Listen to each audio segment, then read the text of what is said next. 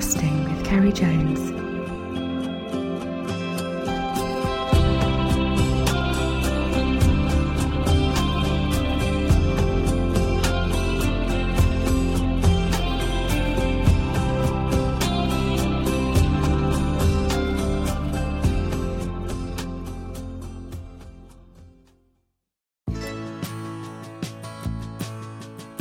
Hi guys, and welcome to this week's podcast.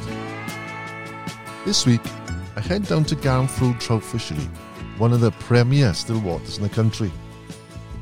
I plan to fish the evening and into dark, but the rain which was forecast during the night came early. I did actually fish for about 20 minutes, maybe less, before the rain came. And the frustrating thing was there were fish starting to move, but I wasn't expecting it, so I didn't fancy getting wet. So I headed back to the lodge and recorded this week's podcast with owner Jamie. I chat with him in the cover of the lodge veranda. He talks about how the lake has been fishing and his retirement from being the Welsh Bank Team manager, his expectations for the months ahead, and his new addition to anglers wanting to stay over, the bell tent. I love it, and I booked my place in September already. So welcome to my chat with Jamie Miller. Well, it's nice to be back, Jamie. Yeah, nice to have you back, Ceri. I was hoping to have an evenings of fishing, but as hopefully the mics can pick it up, it started raining. Yeah, I think we're in for a dose. Yeah, but it's nice to hear. We're sitting here on the decking and under the veranda, you can see. I can hear all the raindrops around. It was quite therapeutic and relaxing. It is, and it's important as well to have rain this time of year. Any still water fishery owner, it is a blessing this time of year, and it puts you in good stead for the rest of the summer. Then we missed it last year. Yeah, we were fortunate. We had a couple of little days of rain either side. I think we had two little heat waves last year, and we have a couple of days of rain between each one, and it saved us. But this year, I mean, and it's spring fed, isn't it? It is, and the spring is fully charged now, so it can throw at us what it wants in August and September, Indian summer if it wants, and we'll be fine. Well, I did come last. I think it was March, April. The time before that is to cover the international. You had when you was the manager. Yep. And since then, you've given up the position of the manager of the Welsh team. Yeah. How has it been? Have you had more time to do something? Yeah, it's been quiet. Yeah. Particularly the WhatsApp. Yeah. But it was time. It was 9 years. Obviously 2 years. You can forget 2 years due to COVID, but 9 years overall. Very enjoyable. And I do miss certain aspects of it, the crack with the lads and, but it was time for me to hang my hat up, organise 2 home internationals. I promised I wasn't going to do a second one to myself, but I did a second one, enjoyed it, but it's time to pass it on to someone else now. And Matthew Pate has taken it over. Yeah, Matthew Pate has taken it over, and he'll do a great job, and I think they'll do very well in October this year. Because you've got more time on your hands now then, because I can imagine it took a lot of time. Do you actually fish much yourself now? Still not found much time to do that. Yeah. I'm going to have to do, I don't know, I'm going to have to retire, I think. Perhaps I might be able to do a bit of fishing. Is that possible? Yeah, I know, it's difficult. When you got a place like this, you're constantly chasing your tail, doing jobs and things. Yeah. But, do you see the boys still, the team? Yeah, I mean, summertime is a quieter time. It's but as a bank manager, it would start to pick up now in the end of August, coming into September. Obviously, I'm going to miss that this year. How has it been this year, the season for you? Good. We've had it was a very cold spring, if I remember correctly. We had some tremendous rises, some of the best evening rises we've experienced for a number of years. Like clockwork, about tea time, they'd start and right up until it gets dark. Of course, then we had that unusual early heat wave for Wales, and it did curtail the rises towards the end of it. Yeah, we seem to be coming out of it now, so hopefully we'll get back to some really, good early autumn kind of end of summer fishing. Yeah, well, I was hoping when I was driving down here tonight, I was going to get a warm summer's evening where you're going to get fish coming up the sedges. But yeah, you're not going to get it this evening. It's going to really come down, I think, now in the next hour or two. Yeah, and fair enough, I had 20 minutes on that pontoon where you said there was a guy fishing last night and he had fish. And he was fish starting to move. Yeah, well, I mean, everything came right with him last night. I think he had about 15 fish in the space of about 2-3 hours, fishing those small little hothead dials. Yeah. Which was nice because that was his last evening fishing here. He'd been staying here the last couple of evenings in the meadow camp, and left on a high, which is always nice. Oh, you staying over there, was he? Yeah, he was staying. I noticed that. That's the first time I've seen it. Was it this year you put that up? This year we've started having guests. It's a bell tent. Bell tent, and he's got the canopy, the table, the picnic table. It's got the campfire, so they can cook some food on there. It's just a nice little place. I fancy it myself, to be honest. Yeah, I suppose. The thing is, you're spoiled for choice, really. You've got the camping facilities and you've got the cottages.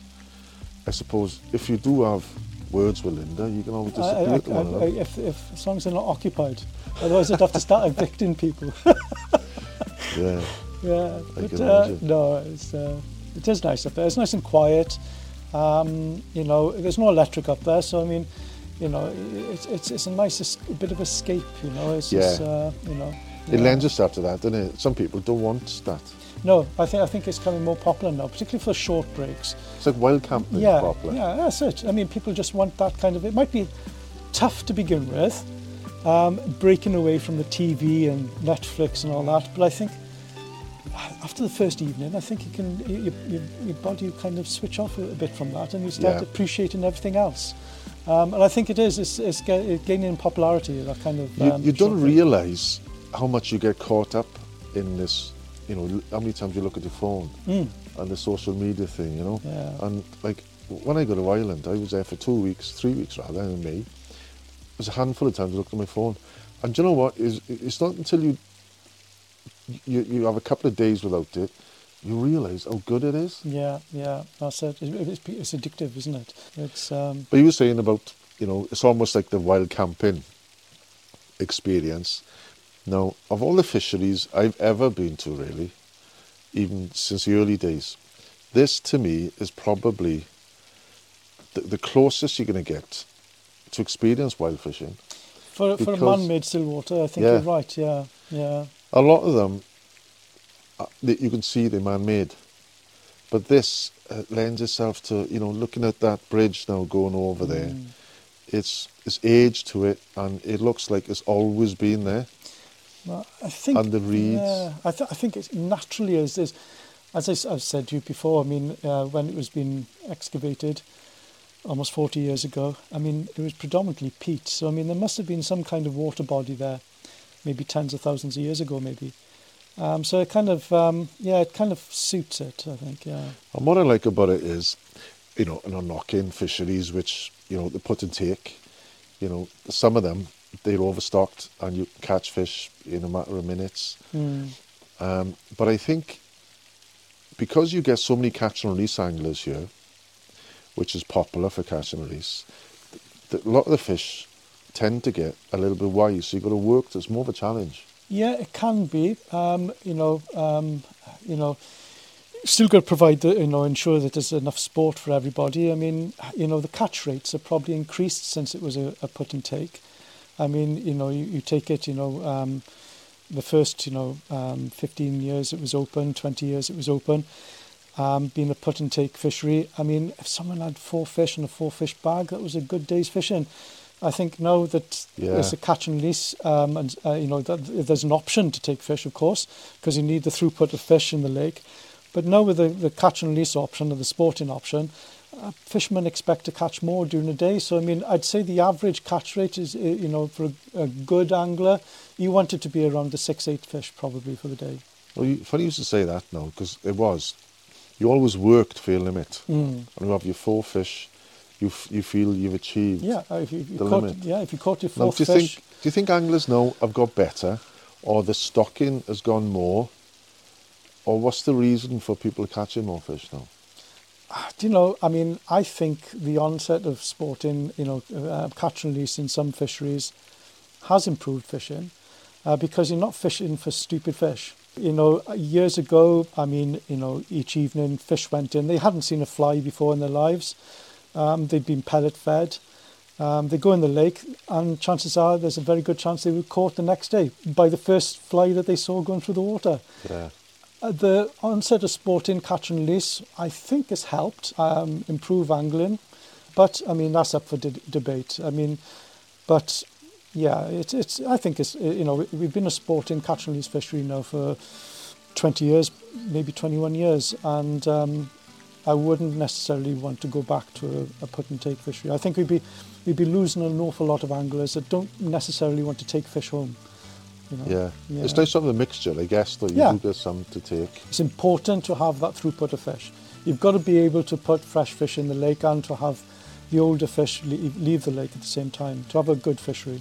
Yeah. Like, I guess in your head, you got an idea of a figure, how many fish is in the lake, or thereabouts, and you try to keep it at that figure all the time. Now, because people catch and release, no doubt you get losses. So do you have a percentage which, say for instance, 100 fish come out this week? Do you put a little bit more in then to top up with what you expect? Yeah, that's one aspect. You always monitor the fish leaving the lake. Of course, sometimes if you get a bit of predation, you can't necessarily factor in those fish or the number of those fish. I would say it's basically monitoring on how is, and keeping an eye on how is fishing. You could have very difficult periods in the year where the conditions are making the fishing hard. So you've got the ability to put more fish in, to kind of balance it out a little bit.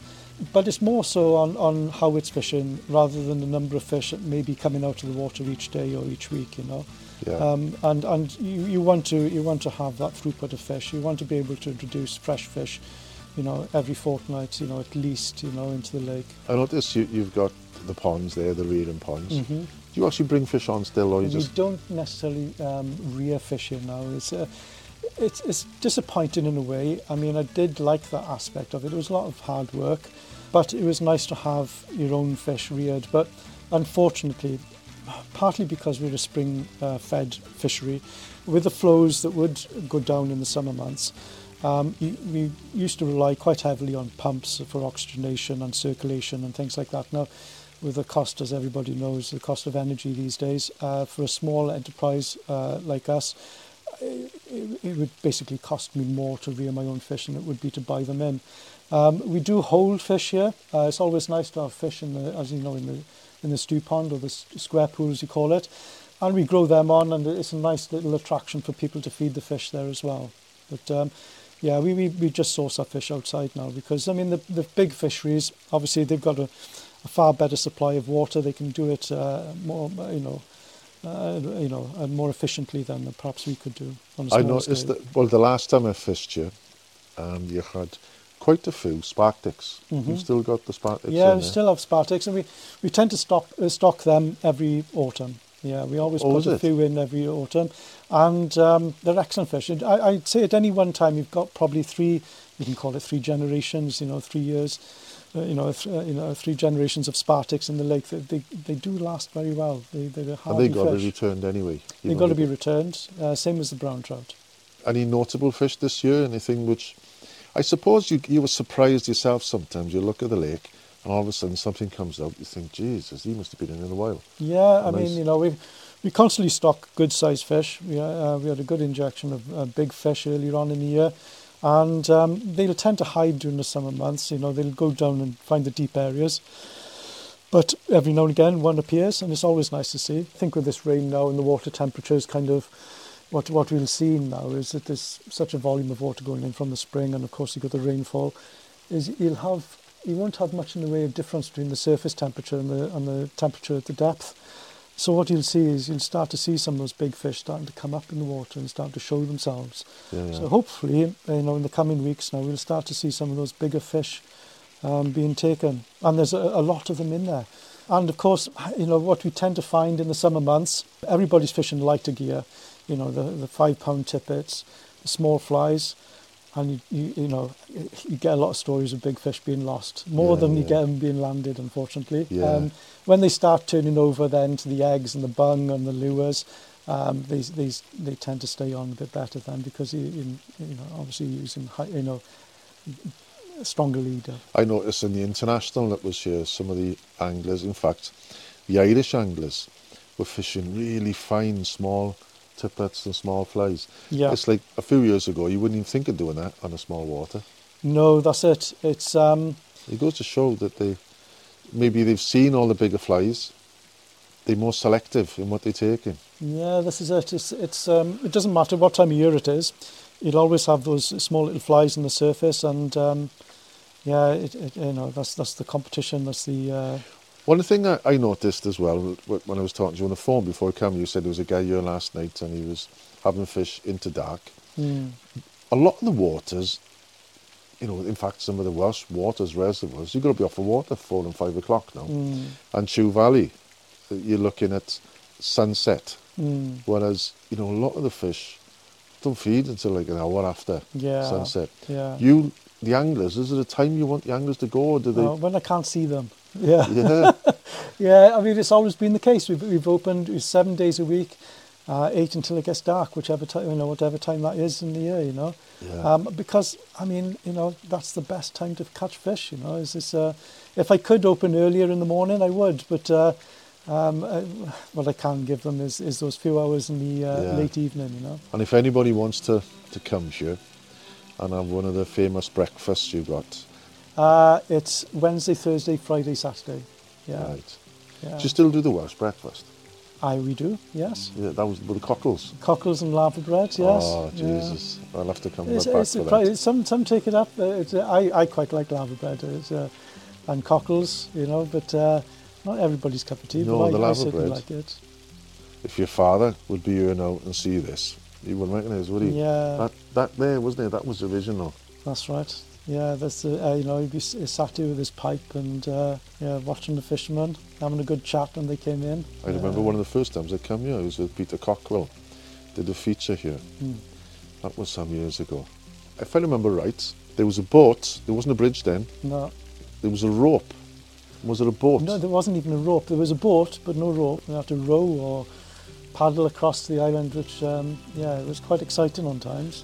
I noticed on that piece there, that's like a drawbridge, is it? It is, well spotted. That's to enable the weed cutting boat to get to the other side. And it's a weed cutting boat. Oh, so you lift that and the boat goes under it? It's a utility boat as well. But yeah, the boat, we've got a bigger boat, and unfortunately the bridge wasn't originally designed for it, so we've had to do a few bits on it, and we've got a drawbridge now.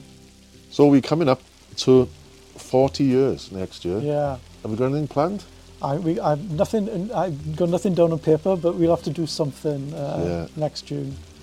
Be nice to have like an event or a... We'll have to have a bit of an open day and a bit of a get together, and it's quite a milestone. At 40 years, it's hard to believe. Yeah. There's normally businesses last 40 years, is there? Well, yeah. Let's hope we can last till next year. And it's grown.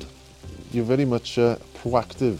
Yeah, you've got to be, isn't it? Yeah, I mean, you've got to, I know the accommodation, we've got another cottage online this year as well, so we've got the 2 cottages and the 2 lodges. And we've got the meadow camp now. And we've got the CL with the touring caravans. I mean, it's really good to, continue and improve on what you've got. There's always a danger of expanding too much and spoiling the actual attraction of the place as well. So I mean, it's all keeping everything in proportion, and not, it's a quiet, nice environment, and that's how it needs to stay. Yeah. Well, there are fish moving, but I think I will give it a miss and come back and have a night in your tent, actually. Yeah. Well, many thanks for the chat. Oh, you're welcome, Ceri. Always a pleasure.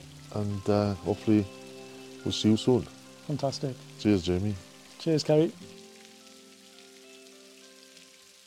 If you've enjoyed this podcast and want to listen to more, please consider becoming a Patreon, where you'll get weekly podcasts and access to over 140 episodes, behind the scenes photography to go with each episode, plus other exclusive content and prizes. To become a Patreon, visit patreon.com/casting with Ceri Jones, or you can find the link on my website, castingwithcerijones.com. That's all for now. Tight lines and don't strike too soon.